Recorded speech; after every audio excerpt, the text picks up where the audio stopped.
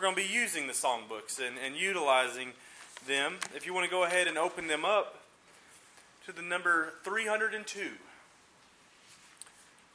Number 302, we're going to be looking at this hymn. We have a wonderful blessing that we enjoy in Christ, and that is the fellowship that we share with other Christians. Romans 12, verse 5 tells us we are members one of another. It says, so we being many are one body in Christ, and individual members one another. We have this special bond, a special bond that binds us together. And that's what this song, Blessed Be the Tie. That's what it is. It's a simple yet beautiful song that describes the bond that we have with one another. The words were written by a man by the name of John Fawcett in 1782. That's what it says there on the left-hand side, right above the music. John Fawcett in 1782 wrote these words, and the melody was written by a man named Johann. And that's all I'm going to try to even attempt to pronounce. Johann. He's the one that wrote the melody. And it was arranged by Lowell Mason in 1845. The words of this song, they help us. They help us to reflect upon the special bond that we enjoy as Christians. And we're going to sing this song. We're going to sing it verse at a time. And then we're going to stop and we're going to look at each verse and see what they mean to us. Starting with verse 1. So if you want to go ahead and get that songbook back out. Number 302.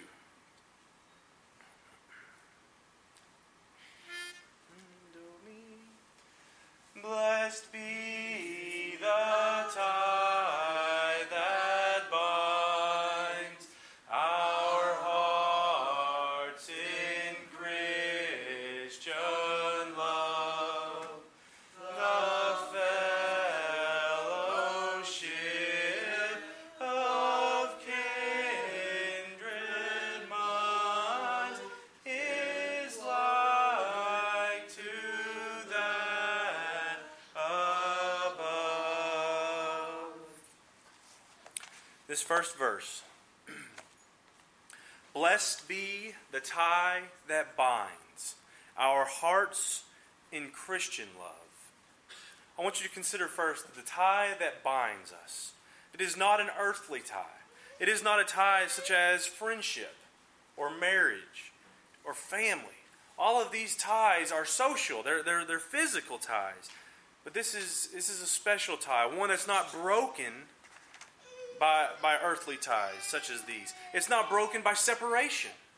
It's not broken by incompatibility. I think of the apostles and the type of men that they weren't necessarily the type of men that were compatible with one another. When you consider the fishermen and the tax collectors, they weren't the kind of group of guys that would just associate with one another and would come to make a friendship. But we see a tie that bound them all together. And we even see that this tie is strong enough that it's not separated, it's not severed by death.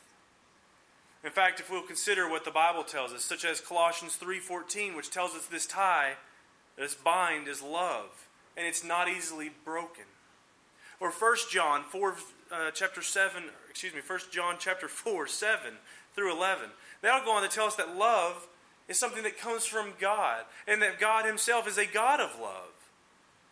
Or 1 John 3:16, which is how we learn that the love that we have is a love learned by the example of Christ.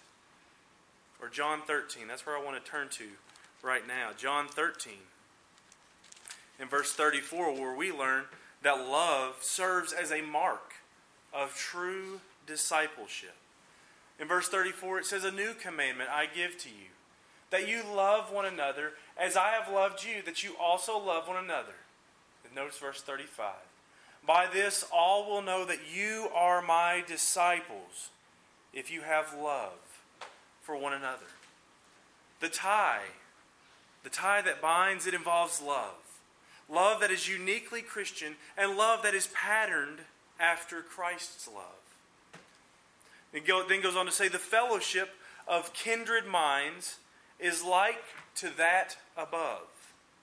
We're here in John. Let's turn back over to John 17. This tie that we have, it involves unity. And it's a unity that Jesus prayed for in verse 20 of John 17.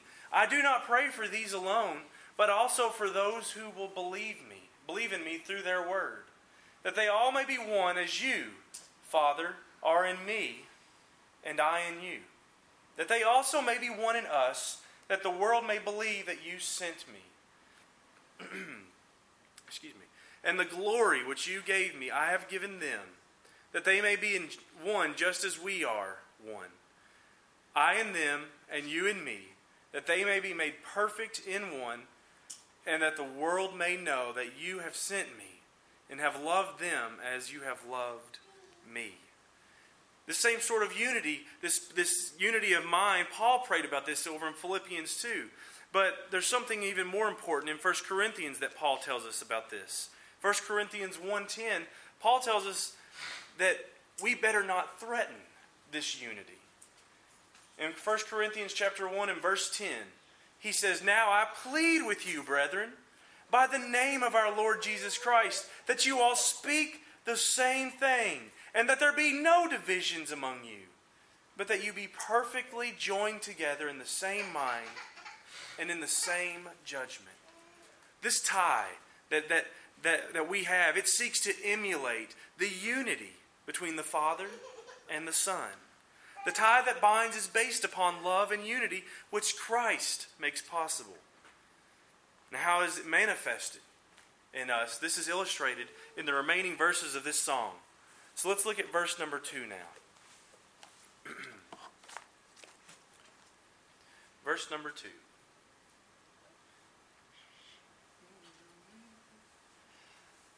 Before our Father's throne, we pour our ardent prayers, our fears, our hopes, our aims are one, our comforts and our cares.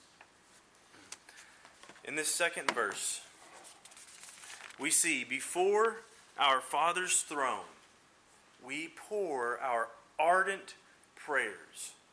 We are blessed to be able to approach God in prayer. If you want to turn over to Hebrews and look in chapter 4, we see this is a privilege that is enjoyed in Christ. In verse 14, "Seeing then that we have a great high priest who has passed through the heavens, Jesus, the Son of God, let us hold fast our confession. For we do not have a high priest who cannot sympathize with our weakness, but was in all points tempted as we are, yet without sin. Let us, therefore, come boldly to the throne of grace." But we also see that not only is this a privilege we enjoy with Christ, this is a privilege that comes with great blessings. Look at the remainder of that verse in verse 16. We come to the throne of grace that we may obtain mercy and find grace and help in the time of need. It's great blessings that go along with us being able to approach the Father's throne in prayer. And as the song depicts, this prayer is a frequent and fervent prayer, this ardent prayers. James chapter 5, just a few pages over from where we're at, talks about when we pray, we need to be praying for one another. In James 5 and verse 16, we read, "Confess your trespasses to one another and pray for one another that you may be healed. The effective, fervent prayer of a righteous man avails much." But we also see back in Acts, if you want to turn over to Acts, the first chapter to begin with, we see that this is something that we should be doing with one another as well. Acts 1 and verse 14 says, "These all continued with one accord in prayer and supplication with the women and Mary, the mother of Jesus, and with his brothers." And also in Acts 2, in verse 42, "And they continued steadfastly in the apostles' doctrine and fellowship, in the breaking of bread and in prayers." Let us be praying and taking advantage of this benefit of this tie that binds us and also strengthens the tie that we have with one another. And then we see in the latter part of this second verse, our fears, our hopes, our aims are one. Our comforts and our cares. We have similar concerns and similar desires. Part of that is because we're simply all fellow human beings. We're humans in this world, and so we see that we have a desire to be healthy, a desire to not be sick. We see a fear oftentimes of death. We enjoy comforts. We don't want to lose our jobs. We don't want to be poor and live in poverty. We see that as human beings we have these same concerns. But also because we are fellow citizens of the kingdom of Christ, we share things like what we see in 1 Peter. In 1 Peter we share the hope. 1 Peter chapter 1 and in verse 3. We share this hope. Blessed be the God and Father of our Lord Jesus Christ, who according to His abundant mercy has begotten us again to a living hope through the resurrection of Jesus Christ from the dead. We share this hope of the resurrection and of eternal life.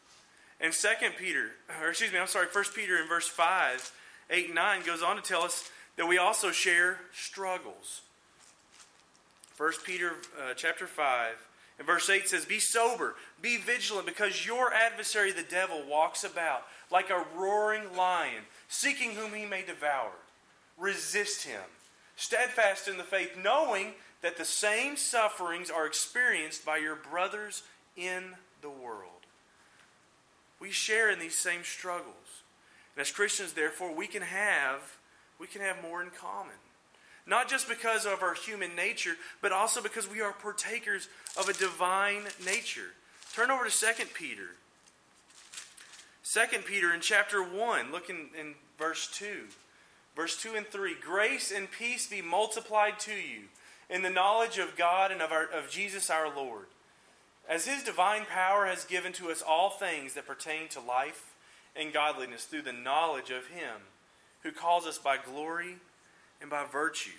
Grace and peace are multiplied to us as partakers of this divine nature.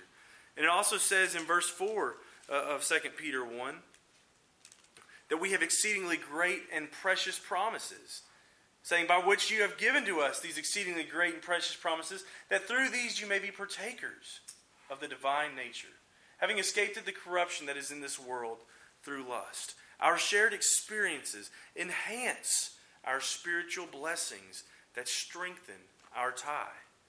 The next verse is going to focus on our mutual problems that we sometimes face. In verse 3.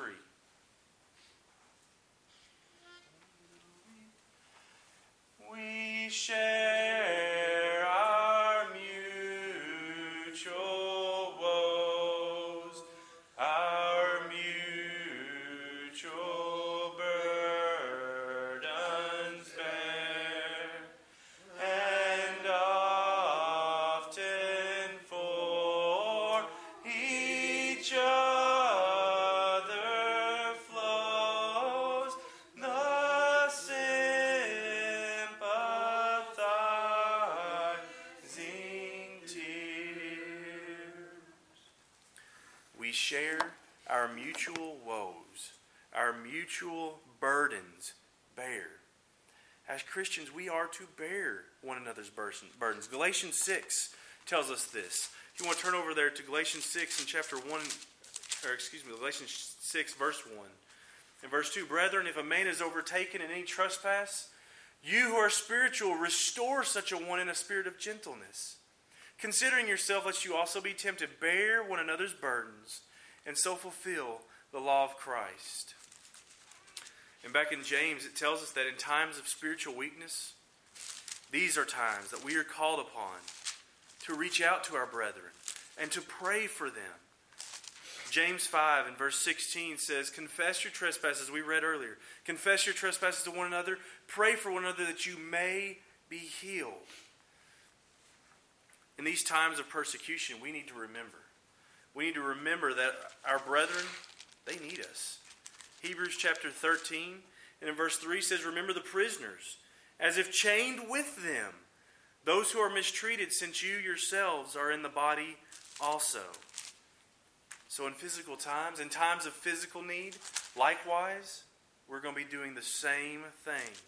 James 1 and verse 27 says, pure and undefiled religion before God and Father is this: to visit orphans and widows in their trouble, and to keep oneself unspotted from the world. What do all these verses say? All these verses say that we are to manifest our love for one another in such a way. In such a way as to be remembering for them, to be praying for them, to be visiting them, to be as if we are going through the same things that they are going through. And this is the tie we have in Christ. And that tie is truly a blessing. Then the verse goes on to say, and often for each other flows the sympathizing tear. That's how God has composed the body. God has composed the body in such a way that, as Romans 12 says, we might weep for one another. Romans 12 and verse 15, rejoice with those who rejoice and weep with those who weep. It's emotional. It's emotional, but it's an effective demonstration of the bond that we share. When we see someone else suffering, we suffer with them.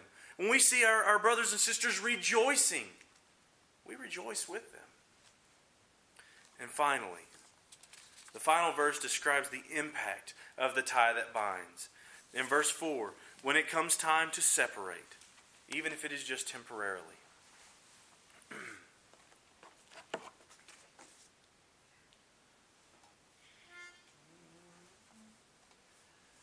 When we asunder part, it gives us inward pain, but we shall still be joined in heart and hope to meet again.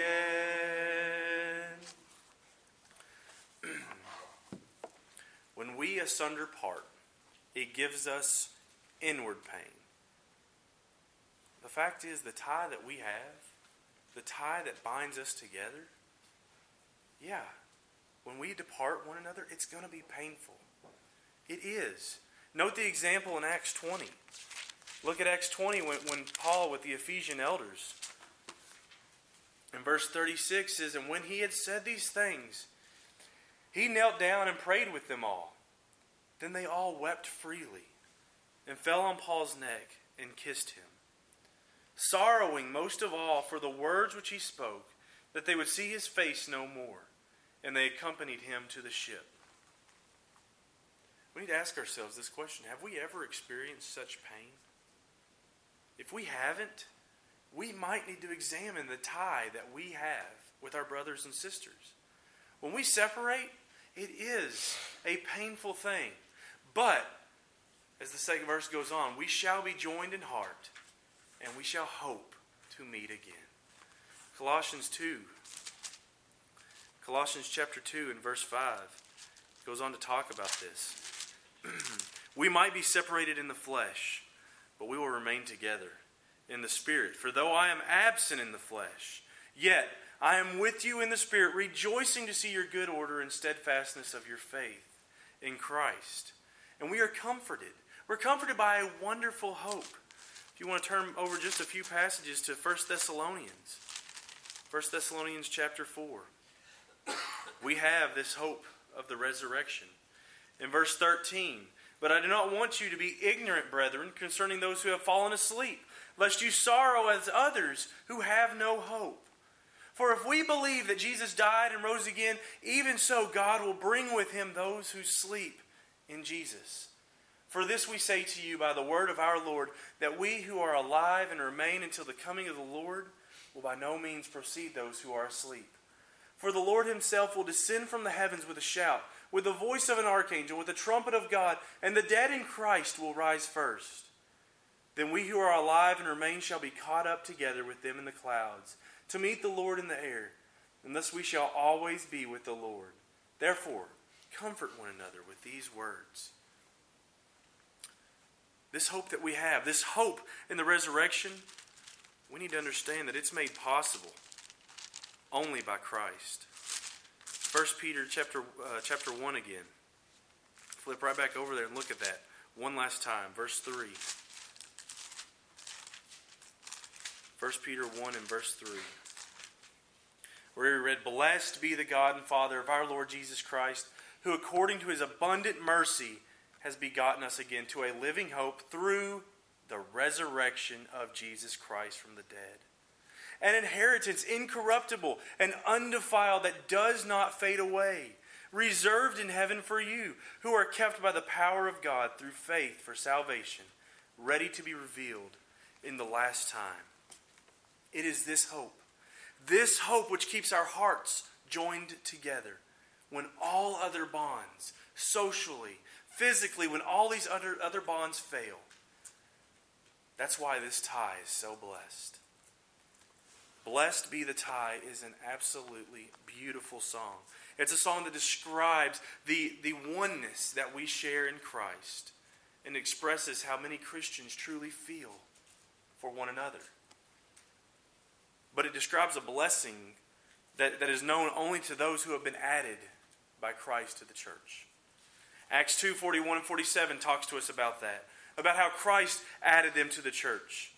And it also describes a blessing to those who are diligent in preserving the unity of the Spirit in the bond of peace. Ephesians 4, verses 1 through 3. In Ephesians 4, verse 1 through 3, we read about this bond. "I, therefore, the prisoner of the Lord, beseech you to walk worthy of the calling which you were called, with all lowliness and gentleness, with long suffering, bearing with one another in love, endeavoring to keep the unity of the Spirit in the bond of peace. There is one body and one Spirit, just as you were called in one hope of your calling." If we have not done these things, if we have not been added by Christ to His church, if we are not being diligent in trying to preserve unity, then this blessing is not something that is describing us. Have you been added to the Lord's church? Have you done so through obedience to the gospel? Acts 2:38 tells us that it is through baptism and through repentance that we submit ourselves to His will. And are you doing your part to strengthen the tie that binds those in Christ? One last verse I'll leave you with. Colossians chapter 3. I mentioned this verse earlier, but we didn't read it. Colossians chapter 3 and in verse 14. "But above all these things, put on love, which is the bond of perfection." Above all these things, put on love. In just a moment, we're going to be reading number 330, or singing number 331, "Kneel at the Cross." Think of these words as well. As we have taken the time to examine this song, "Blessed Be the Tie." And the words that we sing, these are proclamations that we are making as we sing these words to God. But we also sing these words to one another, reminding one another how we feel. Right now we're about to sing a song that reminds one another that if we will bend ourselves to submission to Christ, if we will kneel down at that cross, the first verse says, "Christ will meet you there." If there is some need that you have this evening, I pray that you will please make it known as we stand and sing this song.